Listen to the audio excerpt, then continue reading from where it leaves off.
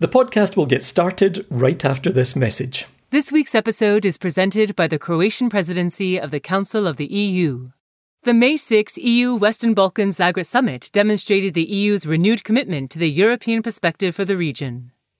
I will be setting out a comprehensive plan to explain how we can get our economy moving, how we can get our children back to school, and third, how we can travel to work and how we can make life in the workplace safer. Hi, and welcome to EU Confidential. I'm Andrew Gray, Politico's EU editor in Brussels. Hope you're hanging in there, whatever the state of lockdown where you are. We have a feature on our website, by the way, comparing all the measures across Europe if you want to indulge in a bit of lockdown envy. Later in this episode, remember Brexit? It's actually still a big deal for the UK and the EU, and we'll talk about it with the brand new head of the British Chamber of Commerce for the EU and Belgium, Daniel Dalton. But first, our podcast panel are ready to dive into a lockdown dilemma. What standards should politicians, professors, and public health experts be held to as they guide us through this crisis? Okay, so a warm welcome to our confinement companions today, Rym Momtaz in Paris. Hi, Rym. Bonjour. UK editor Kate Day in London. Hi, Kate. Hi. Chief Europe correspondent Matt Kartnischnig in Berlin. Hi, Matt. Hello. So we thought we'd focus on a big story in the UK this week. I don't know, Kate, if you want to try and recap it, or I can. Either of us not using tabloid language, which it seemed to be kind of made for. But basically, the epidemiologist, one of the epidemiologists who advises the government, it was said that he had flouted the lockdown rules. His companion, lover, whatever you want to call it, had come across London to visit him, and this was, obviously a violation. Mistress, I think, is the technical Well, term. I think mistress sounds like a very old-fashioned term, to be honest. But this is the thing, and then there were all sorts of details about their private lives and arrangements, which may or may not have been in the public interest, even if they were interesting to the public. But Kate, you've seen this a couple of times, or a few times in the UK, right, with public officials being kind of called out for not following the rules. What's the kind of public attitude around that? And, how have they handled that, kind of officials who've ended up kind of caught up in this? It's a really interesting question. I would say the worst sin in British politics usually is hypocrisy. And you're seeing that quite clearly this week, in that it's not, I don't think, for the broader public, the details of who this professor was or wasn't having an affair with or in a relationship with. That is less part of this story for most people. It's really that he was seen as one of the key proponents of a lockdown.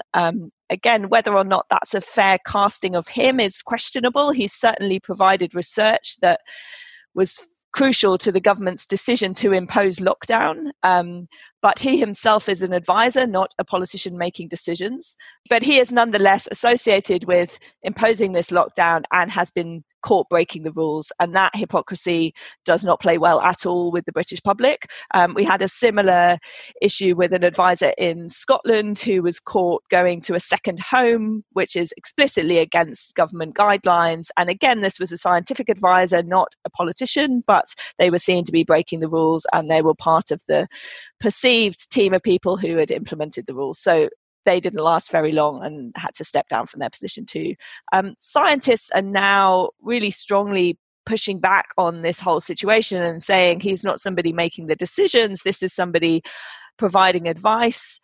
His private life shouldn't come into that. And isn't it crazy that at this time of crisis, we've lost one of the most expert, experienced, knowledgeable people because of an issue in their private life when they are not a public figure in that way.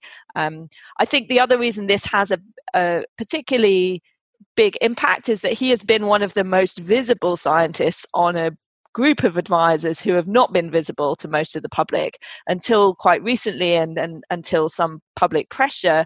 The scientists on that committee weren't even named.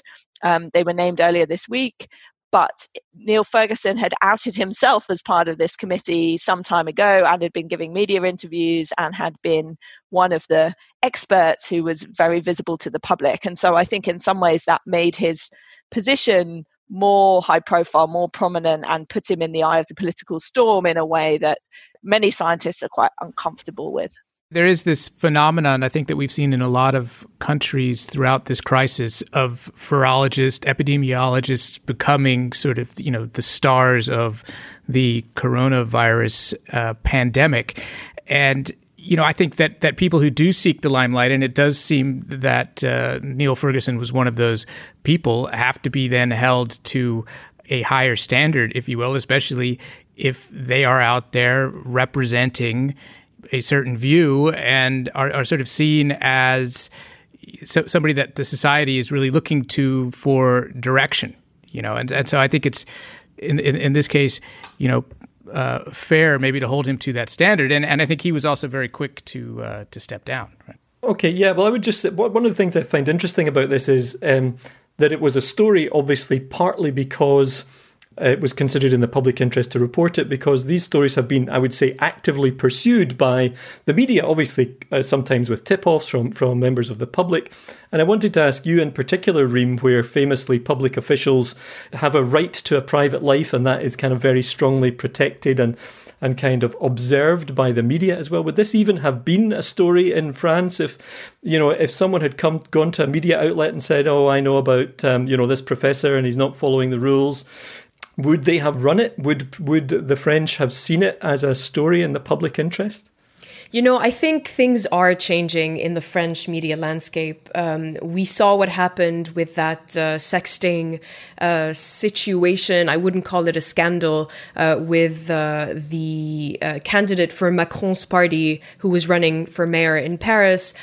What we have seen in France that has been interesting is a lot of talk and questioning on whether the president should be moving around so much while the entire country is on lockdown. So since we've been assigned to residence basically for the past 2 months, Macron has left the Élysée Palace, which is a huge palace, let's start with that, and gone on visits.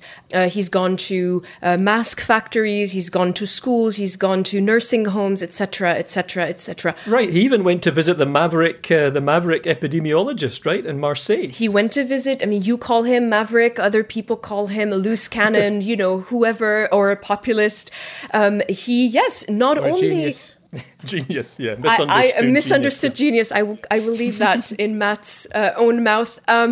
Macron took his plane to go to Marseille to meet with this doctor, and the Élysée was asked specifically by reporters, couldn't he have just had a video conference call with him from the Élysée? Did he really need to get on a plane and go personally to see this man? So this is the controversy that has been ongoing in France. Now, of course, the Élysée says, it's his job to go spotlight the various parts of society that have kept the country going. I think that's up for debate. I think one of the other things this crisis has explored or shown to the public in a way that they may not have thought about before is just how blurry the lines get between scientific advice and political advice. And I wondered how that has played in other countries. I think Matt is quite right that epidemiologists and other scientific experts have been in the limelight as sort of stars of this crisis in many senses. But often their advice is conflicting, and yet governments like to present themselves as following the science. They're taking the advice and they're doing what the scientists tell them. Then, of course, when scientists disagree, you get this really interesting collision between politics and science. And it turns out that the evidence is not just straightforward in one direction, and actually every decision ultimately is political, whether you shut down your economy, whether you bail out parts of your economy, whether you stop people exercising in the park. That ultimately is a political decision, however good the science is, and probably the science doesn't give you a very clear answer. And I think the media, the public and politics have sort of grappled with that conundrum, certainly in the UK. And now we have a situation where a rival group of scientists have set up and they're making their advice public because they think their advice deserves more attention than the official advice, and the official advice is to discreet and behind closed doors. So that tension between politics and science, I think, is fascinating through this crisis. I think that was very, very clear in France, because at the beginning of this, the president would meet with this advisory scientific council, and as soon as they gave their recommendations, he would kind of announce a, for example, lockdown immediately after, just saying, this is what the scientists are saying. And then as this crisis kept going and evolving, he started taking more time between the time of the advisory board giving their opinion and him making a decision. And it was clear that he was also weighing other issues like the economy, which is now becoming the major issue in France. I agree. I think there's been a gradual shift from the beginning of the crisis where people were really freaked out about what was happening, and the stock response amongst politicians seemed to be, well, we have to listen to what the scientists are saying. And then they discovered slowly that the scientists themselves disagree on a lot of these points, especially when it comes to what is effective, what isn't effective, what measures should be taken, which aren't necessary. If you just look at the debate about masks, for example, just over a week ago, nobody in Germany was wearing a mask, and most scientists seem to be saying that they weren't necessary. And then they kind of built a consensus that, well, it's not going to hurt, and masks are maybe, better than not wearing them. And now everyone is wearing them. And I'm reminded a couple of times a day that I should be wearing a mask. So I think that politics has taken back control of this crisis, if you will, and it's led to some rather bizarre situations, including this call yesterday with Merkel and 16 regional leaders, which was quite contentious at times. And one of the questions was about the Bundesliga and when they should open. And the city of Bremen, whose team is doing very poorly at the moment, didn't want to open right away. They wanted to have another week delay so that their team would have more time to practice. Well, I heard they weren't fit enough. That was the allegation, that Bremen's team weren't fit. I mean, you see, this is not all real science that we're talking about here, and a lot of it is kind of just dirty political compromise at the end of the day. Yeah, well, there's even been an allegation that somehow the French government or Macron himself tried to stop the Bundesliga because, of course, France has ruled out all football till September. So this puts Paris Saint-Germain at a big disadvantage on the season when they could finally win the Champions League, possibly. But I think that's unconfirmed at this stage. Okay, I think that's probably more than enough. Actually, we'll ask Kate to stick around for a second. But Matt and Rym, thanks very much. Thank you. So, Kate, we have an interview shortly with the new chief executive of the British Chambers of Commerce for the EU and for Belgium. And obviously top of mind for them is the negotiations about the future relationship between the EU and the UK. And so before we get into that interview, maybe you could just give us a quick summary of where things stand there. Sure. Well, Brexit hasn't gone away. Most news has died down with the coronavirus crisis, but Brexit is still with us and negotiations are ongoing. Things were a bit slow to start with, partly because of sickness in both camps. Both chief negotiators ended up quarantining with coronavirus symptoms, but also they had technical trouble getting talks up and running. They have now succeeded, and we've had a round of Brexit negotiations. Doesn't seem as though a huge amount of progress has been made, though. The sticking points very much remain, and the two sides seem pretty far apart on key issues, including the level playing field rules. These are the idea that the EU wants to be able to limit some of the freedom the UK has to deviate from EU rules in the long term so that it's not a competitor right on the edge of the bloc. And other issues like fishing, still very controversial. The Northern Ireland is again proving difficult. The next looming point in this story, though, is a decision which has to be made at the beginning of July, whether to extend the transition period. The Brits are still insisting they don't want to. On the EU side, they think it's crazy not to extend. They've been delayed in their negotiating. There's a lot to get through. It doesn't appear either side is going to be fully operational anytime soon. And so it seems crazy that you could stick to a timetable that in the beginning looked almost implausibly tight and now just looks pretty much impossible. Their other big concern is they say you need to start putting in place some of the logistical things that you would need if there was a no deal at the end of this period, and that needs to start happening now. And so this kind of uncertainty about where we're going is just unhelpful from that point of view as well. Yeah, and we'll hear quite a few of those themes in the interview with Daniel Dalton, which is coming up right after a message from this week's sponsor. A message from the Croatian presidency of the Council of the EU. Unity remains our best strategic choice. Despite the extraordinary circumstances of the COVID-19 pandemic, the European Union showed that it can still make crucial strategic steps by deciding to open accession negotiations with North Macedonia and Albania. Building on this momentum, the EU Western Balkans Zagreb Summit on May 6 reaffirmed the European perspective for the Western Balkans, strengthened high-level political dialogue and social-economic cooperation between the EU and the region, and show solidarity and joint effort in dealing with the COVID-19 pandemic. The EU Western Balkans Zagreb Summit was one of the key priorities of the Croatian presidency of the Council of the European Union. We are building a strong Europe in a world of challenges. Daniel Dalton, thanks for joining us on EU Confidential. Thank you. Thanks for having me. Just tell us a bit about your organisation to begin with, the membership, the profile, and what the organisation seeks to do. So, the British Chambers are the voice of British business in the EU, but also in Belgium. And it doesn't just represent British businesses, so it's not just British businesses that are members. There are also many European businesses who have significant business interests in the UK who are also members. So I'd say it's the voice for British business interests in general here in Brussels. And so, the organisation is looking to obviously advocate to ensure that we have regulations in the single market, but also the bigger trade relationship that is conducive to good business relations on both sides of the channel.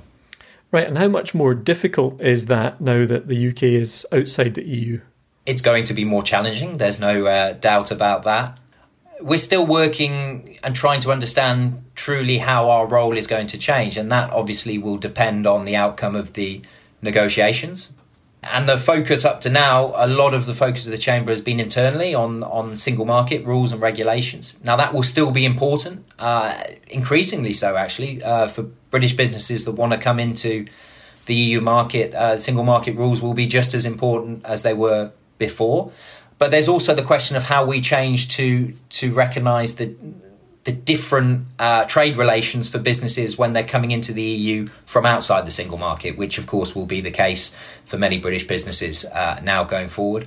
And the organisation certainly, I think, will be seeking to have more of a role in some ways similar to the way the American Chamber of Commerce work as another third country. But the difference for us is, of course, the UK has been a member state for many years. There's a significant amount of institutional knowledge and understanding of how Europe works that's been built up over that time. And, hopefully we can focus the Chamber a little bit more on the fact that we are a third country, but we also have a closer relationship with the European Union. We have that institutional knowledge. And British business and Britain in general is still the biggest foreign direct investor in the EU. And I don't think that's going to change. So we'll have a slightly different role, but I think it will also be a role that maybe hasn't been there before. So obviously the key thing at the moment are the talks, the UK-EU talks on the future relationship, primarily focused on trade, but also across a range of other issues. How do you feel those are going so far? And do you feel that your voice, the voice of your members, is being listened to as those talks take place? Well, I think most of the members of, they accept now that the UK is not going to be in the single market at the end of this process. That's going to be a significant change. Now, there's no doubt that most businesses wanted the UK to remain in the single market, but that's not going to happen now. And I think most have sort of accepted that that's the way that it's going to be. In terms of the negotiations themselves, it's obviously a very tight time frame, even before the challenges that we have with COVID-19. And I think what businesses want is certainty. They want to know what the trade relations are going to be going forward. Like everyone, we're trying to get an understanding of just how those relationships are, the negotiations are working, given the fact that we're in a video conference environment. We know there's lots of negotiations going on. What I think we're all not sure yet is whether those negotiations can be concluded in that sort of type of environment without face-to-face meetings. And I think what the businesses want is certainty. And what they really don't want is a cliff edge where, the two sides are not able to do an agreement and the UK drops out without an agreement. And then we have to piece that agreement back together in 6 months or in a year's time, which means two different big changes for business. Right. I mean, do you think the time frame is realistic to actually, because obviously we really need to kind of know by June, right? Because then there's the question as to whether you extend the transition period or not. Look, that transition time frame is very tight. It was very tight before COVID-19. However, I think we also have to recognise that if you're going to extend that transition, which I sense is part of the inference behind your question, that needs to be for a reason. If we're just extending the transition because actually the two sides are a long way apart and can't get an agreement, there's no point extending the transition if there's not going to be an agreement at the end of that extension of the transition, because the two sides can't solve some of these issues where they're a long way apart. If we're coming to that period where there's going to be an agreement, but literally because we can't negotiate, because people can't get in the same room, they can't sign off the agreement, I think then there's more justification to have an extension. But from business, the key thing is we don't want to drop out without a deal. I think that's absolutely clear. The question, of course, is a deal actually viable? Now, I think the deal will be done. The question, of course, is can it be done in the next few months that are coming? And I do think that June deadline probably is a little bit extendable. I do think you could probably actually get an agreement amongst the negotiators a little bit past June and still be able to get it over the line by the end of the year. I mean, the big difficulty I think that everyone's a little bit worried about is actually the infrastructure being in place at the borders by the end of the year, given the fact that all of our governments are focused on their COVID-19 response. And that is a concern that I think is increasing amongst businesses. And do you feel the voice of business is being listened to, has been listened to? Do your members feel that? Obviously, there was a fairly earthy quote from Boris Johnson in a previous life about, the importance of business in the whole Brexit process, if you like. In other words, basically saying that business should not be dictating how this plays out. Do you feel you have the ear of people like David Frost? And do you have any influence also on the EU side in terms of these talks and making sure your priorities are reflected? Well, that's one of the jobs that I want to make sure that the Chamber is able to do, that it is able to talk and get its message across to negotiators on both sides of the channel. And that's something that we really want to do. I think that the key question here, though, is, of course, from a business perspective, businesses, would have preferred not to have left the European Union in the first place. On the whole, not all businesses, but the vast majority. I think the question is that business maybe has been out of touch with where the politics has been, because the politics, particularly in the UK, has been different.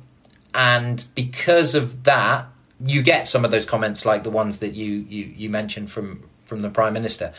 And politics ultimately at the moment has taken precedent over business interests, and that's what happened in the referendum result, ultimately. It was a question of economics against a question more or less of sovereignty. And the sovereignty won out from that. And unfortunately, with 4 years later, I think that's, still the case. And I think there needs to be a little bit of understanding on all sides that that's where we are. The sovereignty argument won. That's now where we're going to have to do business within the confines of that result and that political direction from the British people. That might not have been what businesses wanted ultimately. But what we need to do is make sure that we have a relationship now that allows businesses to thrive, particularly as I think the experience that we're going through right now with COVID-19 shows that there is a value to, a huge value to businesses and businesses being able to survive and thrive, particularly in the next few months that come when we all try and recover our economies from this. So I think businesses will have maybe more of an influence going forward, but the end result was this whole process is a political process about sovereignty mainly, and not about business. So it is hard for business to get their voice over, but it's not impossible. Right. So, is part of your job then also to kind of help businesses understand that, to say, listen, I know what your dream scenario was, but we have to, you have to understand the politics of this. Is that really part of your job? Yes, that was part of my pitch when I applied for the job, is that, we all would like, from a business perspective, the situation to be different. And in Brussels, I think many would like the situation to be different and us not to have had to embark in this process that we've done in the last 3 or 4 years. But it's happened. And we're not going to go back from that anytime soon. So therefore, we've got to make sure that business aligns itself a bit more to understand maybe the processes behind what led to that, and also to understand maybe what governments are thinking, so that they're in a better position to actually be able to influence them. And I think maybe that's what we saw a little bit over the last couple of years, where not just businesses, but many people were sort of almost trying to refight the campaign of the referendum, rather than actually looking a little bit at how the future world is going to exist. It may not have been the world that we wanted, but it's going to be there. So to me, it's very important that businesses sort of are able to work with an understanding of maybe what is happening in the political environment. Is there any particular sector that is particularly concerned about the way things are going, that would be particularly affected if there isn't a deal? And is there any particular, overarching concern that all of your members share, the kind of thing that keeps them up at night? But pretty much every sector has concerns, as I'm sure you can imagine. One of the things that I've actually started working on quite a lot today, which I think is really important actually, is in terms of civil and commercial law, which underpins most of the other sectors.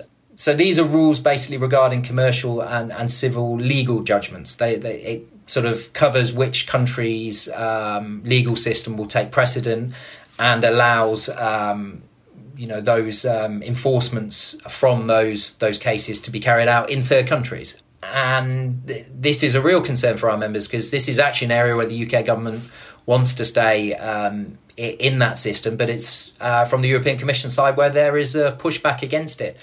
So this is, I think, one of the areas where we're very concerned about. We obviously want to see a deal on goods. We want tariff-free trade wherever possible. We want a deal on financial services, which is, of course, very important for both sides. But I think the key thing from the Chamber is, we are looking to make sure that we want to have an agreement that benefits both sides, works for both sides, works for companies that are on both sides of the channel. Got it. Another question. I believe you were previously a professional cricketer, and I wondered if you had a kind of cricketing analogy for where we are in the UK EU talks. I'm not a cricket expert, but where are we in the match, if you like, or the test series, if that's what it is?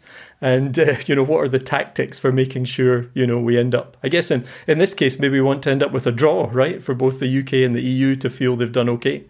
Well, I'm glad you said that last bit, because I was a little bit worried up to there that again, this was being presented as a confrontation, that you've got to have a winner and a loser, which is one of the things that worries me about the whole discussion of Brexit, is that it's always been one side can't get something because therefore the other side is perceived to be a loser. And I think that is completely the wrong approach to this. I would say probably a good analogy here is when you have 2 to win off the last ball and you get 1 and get run out going for the second, which means it's a tie. And everyone can go away happy and have a drink in the bar afterwards and be friends and have a good relationship going forward. And that's all the time we have on this episode of EU Confidential. We really appreciate those of you who've taken the time to rate the podcast and leave us a review. If you haven't done that yet, we'd be very grateful if you did. And also be sure to subscribe to the podcast so you never miss an episode. We'll be back on Monday with a report from Sweden, which has of course made headlines around the world for its unusual approach to the coronavirus. Until then, I'm Andrew Gray, thanks to our producer Christina Gonzalez, and thanks to you for listening.